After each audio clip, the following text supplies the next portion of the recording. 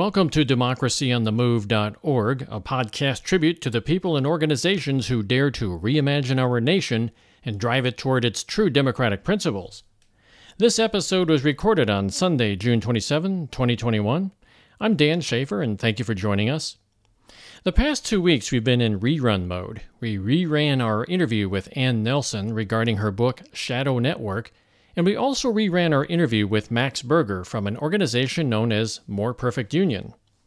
So why all the reruns? Well, I have to confess, we took a short summer break. My wife and I traveled to her hometown of Purmerend, which is just north of Amsterdam in the Netherlands. We were busy visiting with her friends and family, and well, she has 6 siblings in all, plus 2 sons and their wives, and a grandson.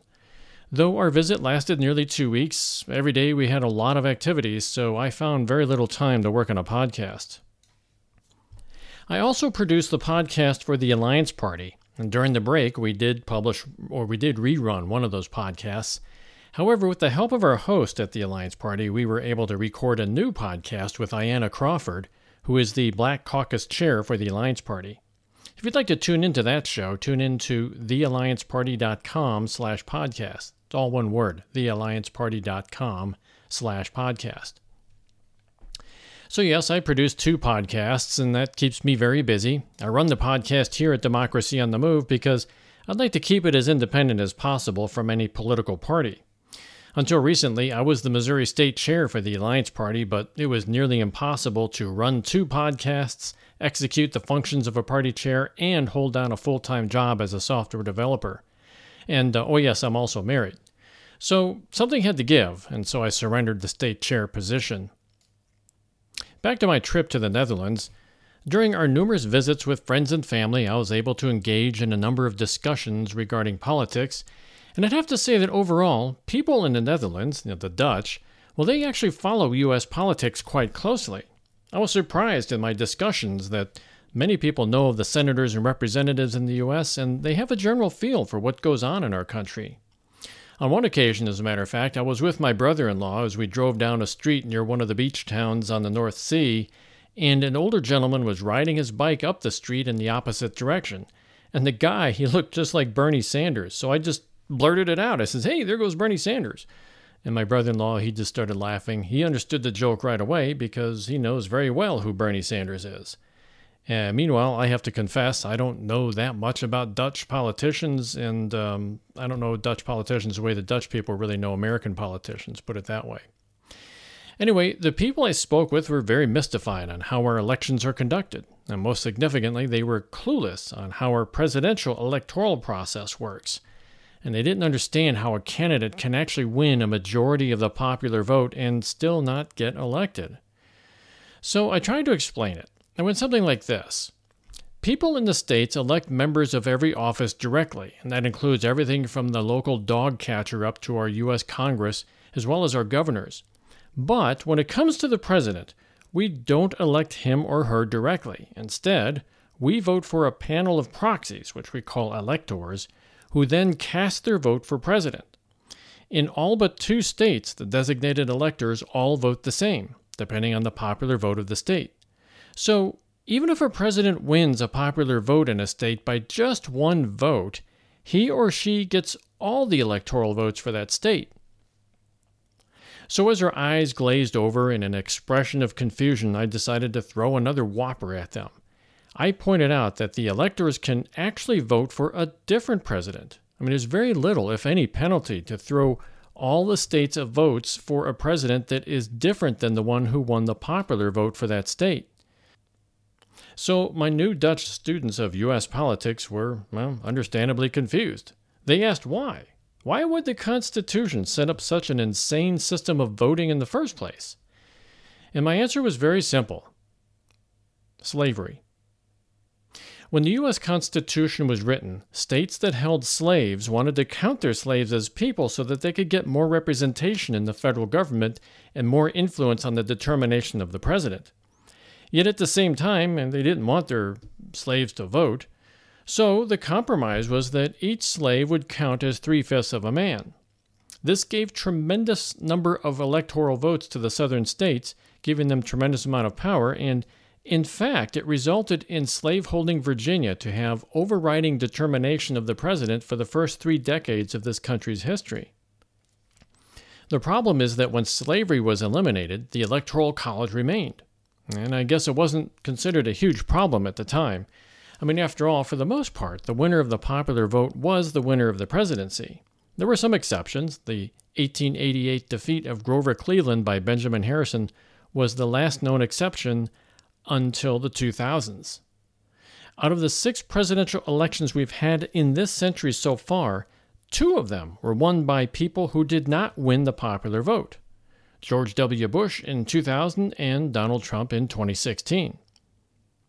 Now, needless to say, as soon as I mentioned President Trump, the Dutch people I spoke to all had the same reaction. Hij is een balzak. Okay, I won't interpret that for you, but it's a fairly strong insult. So we started talking about what really took place during January 6th of this year when the Capitol came under attack. Now, I explained that Trump's supporters on that day attempted to overthrow the votes of electors and effectively execute a coup. The idea was, somewhat plausible. I mean, if you could interfere with the counting of the electoral votes and at the same time get the legislators in some of the key states like Pennsylvania or Georgia or Arizona to redesignate a different panel of electors and then resubmit the results, well, then technically Trump could have been reinstated. But it was more of a pipe dream because all the states had already sent in the results from their electoral votes, so trying to overturn them on January 6th, when the votes were to be formally counted, well, it was a bit like closing the barn door after the horse left. In fact, I call it an insurrection because the process was a direct attempt to steal the government from the people. Anyway, our conversation then turned to Dutch politics, and I have to admit I'm fairly uneducated in that area. But what I did learn was that the Dutch have multiple parties. They're not stuck in a 2-party system like the U.S.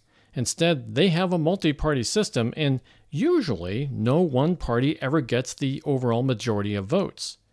Now, this may sound like a recipe for chaos, but it actually turns out to be a good thing. Having no one party with a majority forces all of them into a cooperative relationship to form a coalition government. I very much like that idea. I dream of the day when our state and national legislators come from more than 2 parties, where no one party has a majority.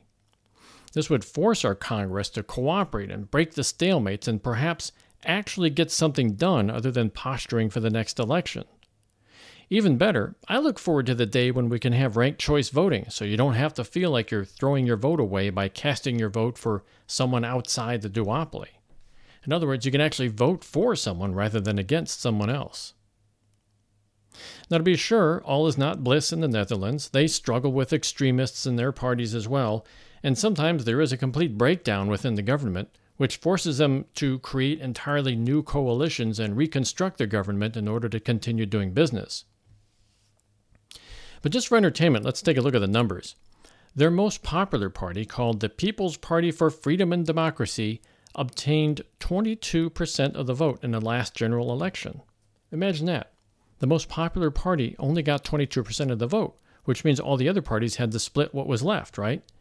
Now, there are 37 parties in all, as far as I could tell, though the largest percentage of votes were, very much skewed toward the top half dozen or so. As a matter of fact, the bottom party, called the Greens, got a whopping 119 votes out of more than 10 million cast. But it's still kind of refreshing to consider that you can form your own party of just a small number of people and actively participate in the political system. Here in the U.S., by contrast, if you're not part of the duopoly, that is, a Democrat or a Republican, you don't even get on the ballot without a Herculean effort of gathering tens of thousands of signatures on petitions in every single state. And even then, you get ignored by the press. Well, you get ignored unless you say something stupid, and then the press only gives you airtime so that they can laugh at you. Anyways, now that we're back from the Netherlands, we'll work on more exciting episodes for Democracy on the Move. Meanwhile, thank you for tuning in today. This is Democracy on the Move, a tribute to all those people and organizations who dare to reimagine our nation and drive it back to its true democratic principles. We're always looking for sponsors and help with the podcast. If you have any story ideas or you'd like to get your voice on the air, or if you'd like to donate, please contact us at info@democracyonthemove.org. Democracy on the Move is all one word. info@democracyonthemove.org. I'm Dan Schaefer, and thank you for tuning in. Please have a safe week ahead. We hope you'll tune in next week.